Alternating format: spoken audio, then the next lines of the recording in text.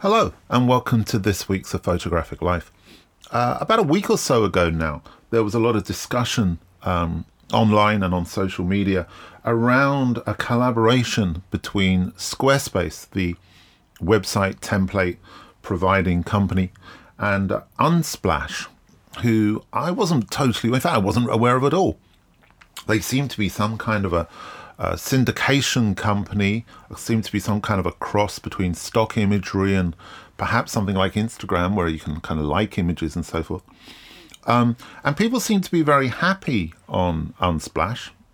I presume from the comments I saw that they upload their pictures on there and that they're given away for free. That Unsplash see that as content that they own. I'm sure there are all sorts of sign-up clauses when you join Unsplash, and that they had made a collaboration deal of some kind with Squarespace, and that they were also going to be involved in a competition, Unsplash Awards and so forth. Now, I'm well aware that to get involved in discussions around the rights and the wherefores of a particular collaboration such as that requires a lot of legal knowledge and a lot of knowledge about what's involved and what people are signing up for. But what it did take me back to was a few experiences that I've had with stock imagery. I suppose really where I first came to it was at the end of the 1990s, when I was working for a global stock agency and kind of advising them as to how they could take stock into the future. There were libraries full of material which they had to digitize, which was pretty much useless. A lot of it was very dated or in poor quality as prints or transparencies. So it's quite difficult.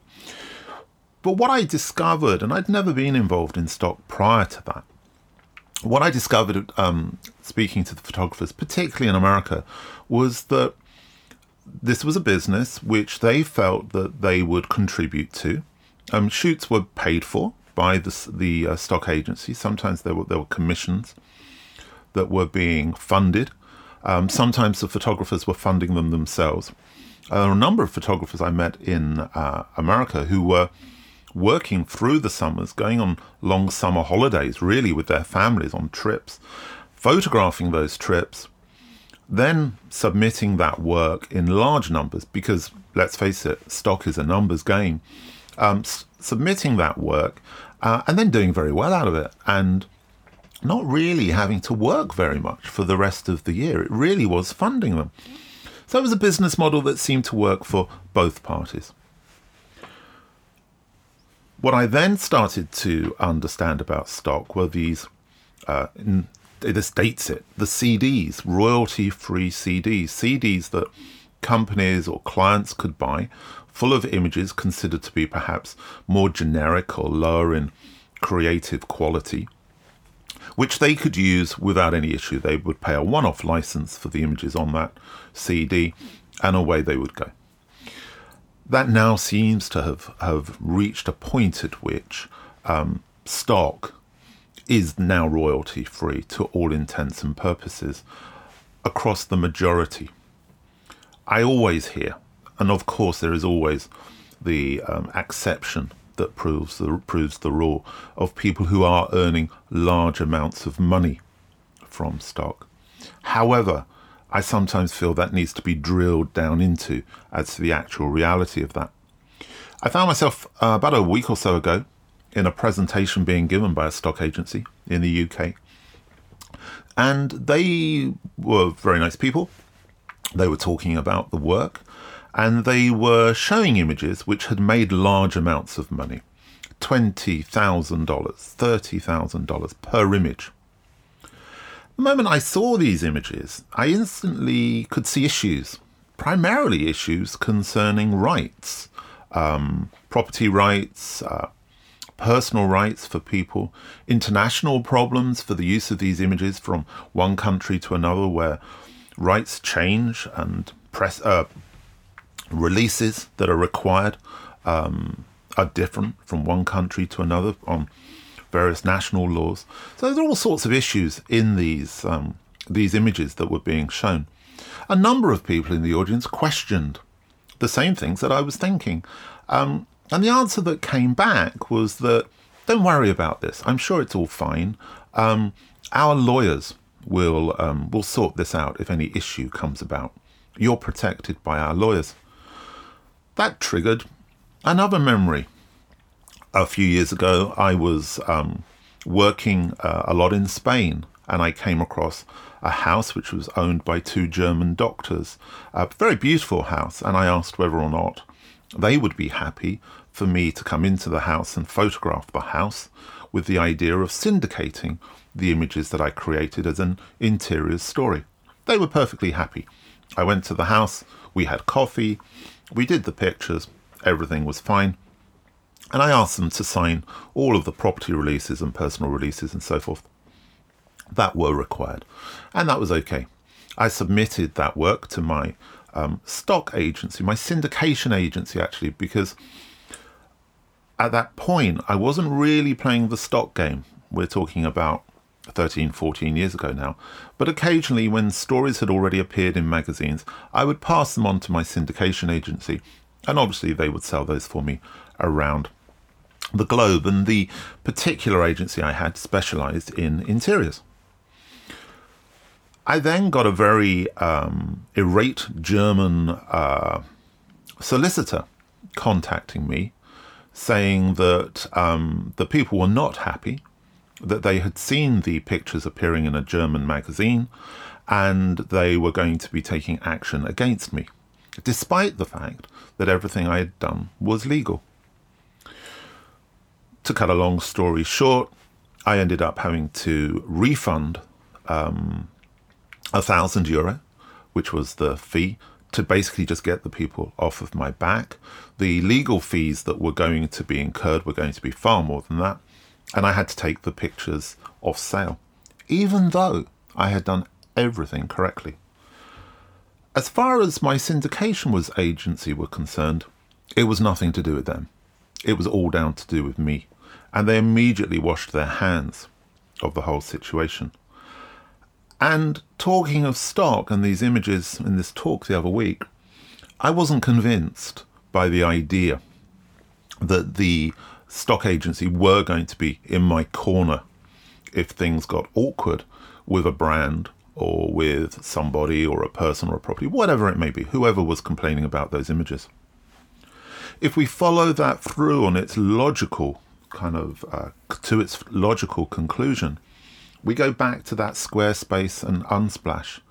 And I wonder how many people who are very happy to give away their images to Unsplash to be given away for free, for Squarespace to also give away this imagery for people to use how they wish. I wonder how many of them actually understand the legal implications in those images. I wonder how many of them have questioned the people that they're giving their work to, because obviously this isn't just Unsplash and Squarespace. This is a whole load of different companies out there who are currently doing this. Are they really explaining the realities? Great work's being done and has always been done in the UK by the Association of Photographers in trying to fight for these rights, and they have all sorts of paperwork that you can download. I'm not sure if you have to be a member or not to download that paperwork. Either way, education is always the key in these situations. And whatever our feelings are about the massive imagery that's being created and what people are seeing that imagery as being from a financial perspective to make revenue from, it's got to be the responsibility of companies like Unsplash and Squarespace and others to actually educate very clearly the people who are supplying those images. Because I wonder, if the game gets tough, how many of those syndication agencies are going to stand by their photographers. Last week I spoke very briefly about a little experiment, a workshop I was going to try with some students at university, first year students, that I was due to teach. And the idea really was to sort of go back to my training, I suppose, on seeing. I didn't study photography. As I may have mentioned before in the podcast, I did actually do a degree in graphic design. And prior to that, in the UK education, we all had to do what was called a foundation year, where we would explore painting, drawing, sculpture, textiles, graphics, photography, a whole range of different things. As part of that, I have to say, my leaning was always far more towards drawing than it was to photography. And one of the, I suppose, the key things I learned was the difference between looking and seeing is exactly the same difference between hearing and listening. And what I was really trying to do was to encourage the students to understand this difference between seeing and looking in their work, and using, as I said last week, that analogy of the cost incurred in pressing the shutter button. That's now gone. And so too often it's very easy to just lift the camera, whatever type of camera that may be, press the shutter and think that's okay. To work at surface level, to not actually travel into the image and to see the image before you create it.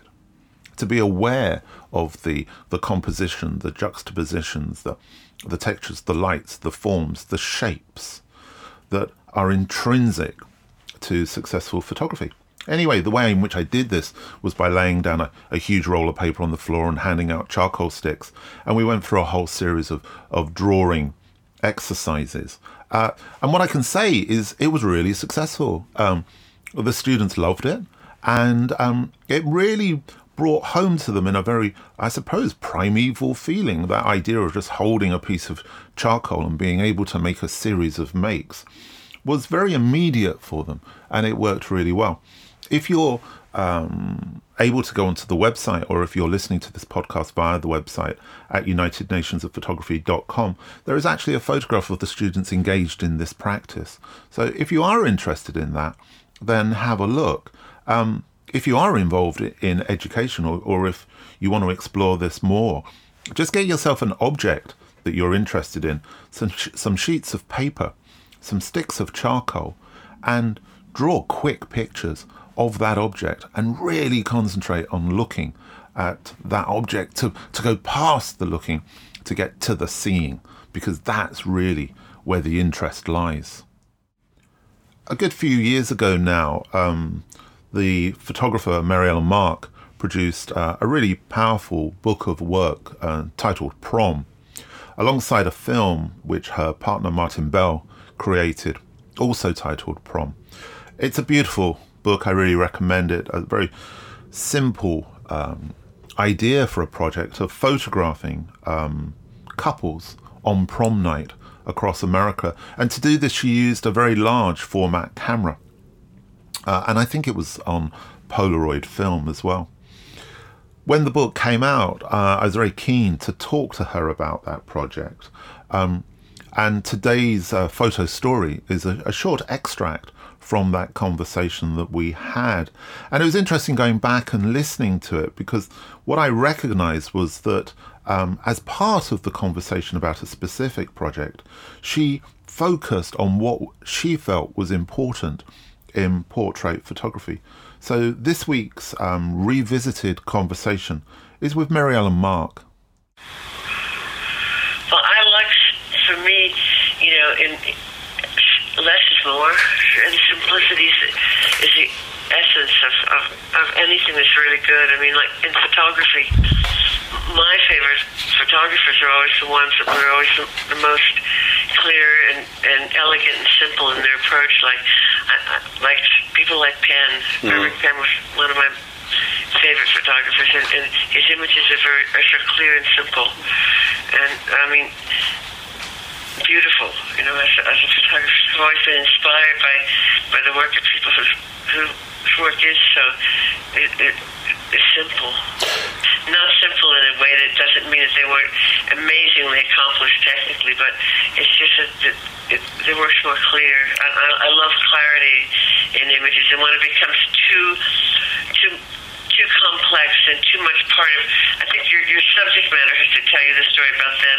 When the photographer becomes too involved and it becomes too much about the photographer, it's not so interesting for me. Do you know what I mean? No, I know exactly what you mean. But were you giving them very much direction? I try not to give. I try and let who the subject is come through, and usually, the subject will do it for you.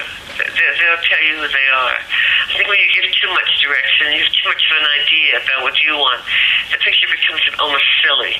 And I think we see that so much done now in when you look at magazines, it's too much about who the photographer is, and some sort of a silly idea of what the subject is. It's not the subject; it's about the photographer, and I think it's really, really important that it's about the subject. I couldn't agree more. I was talking last week about networks and that whole thing of friendships and how long-lasting they are. It was funny last week because, as I mentioned in previous podcasts, that we had a screening of the Bill J film this week down in Cardiff. And it was great to meet lots of people who actually I'd completely forgotten about, that I'd had email conversations with or Twitter conversations with. Nearly, would have been, I suppose, about 5 or 6 years ago. It can always be awkward to make sure that you kind of got on 5 or 6 years ago. And fortunately we did. So it was really nice to have those conversations. Also, over the past week, I've been catching up with people who I worked with 20 years ago. And I'm talking with somebody in particular about bringing back a project that we worked on 20 years ago. So that whole thing just keeps going on. Last week also, we had the Danny North gave us his what does he feel about photography, and we've had an incredibly positive response to that podcast. It's certainly already proving to be one of the most popular and one of the most listened to. So as I did last week, I thanked Danny for his positivity in approaching the question, but also his honesty and rawness in the way in which he did answer the question, because there's no doubt that it's hit a nerve with a lot of people. And I think it's provided that sense of feeling that you're not alone. Which is really, I suppose, part of what this podcast is about. When people ask me how it's going and what it's about, I always say that the idea is to try and put an arm around the shoulder, and maybe it's like that chat in the corner of a coffee shop or in the corner of a pub, which doesn't really need to go anywhere, but at the end of it, hopefully, it's just kind of opened a few doors to make you feel a little bit better. As always, if you've enjoyed the podcast, do please rate us on iTunes. I don't think it takes too long, and it would be great if you could do that. It really helps us get up those kind of ratings and so forth, which means that more people become aware of the podcast, which is great. We're available on all of the usual platforms where you get your podcasts from. That includes SoundCloud, RealPlayer, and Podbean. I suppose, as we said last week, these cold, grey days can sometimes get to us a little bit. And I know it's certainly cold and damp in the shed this week. But Christmas is coming. Goose is getting fat. So let's hope everybody has a good week coming up. And as always, don't forget, take care.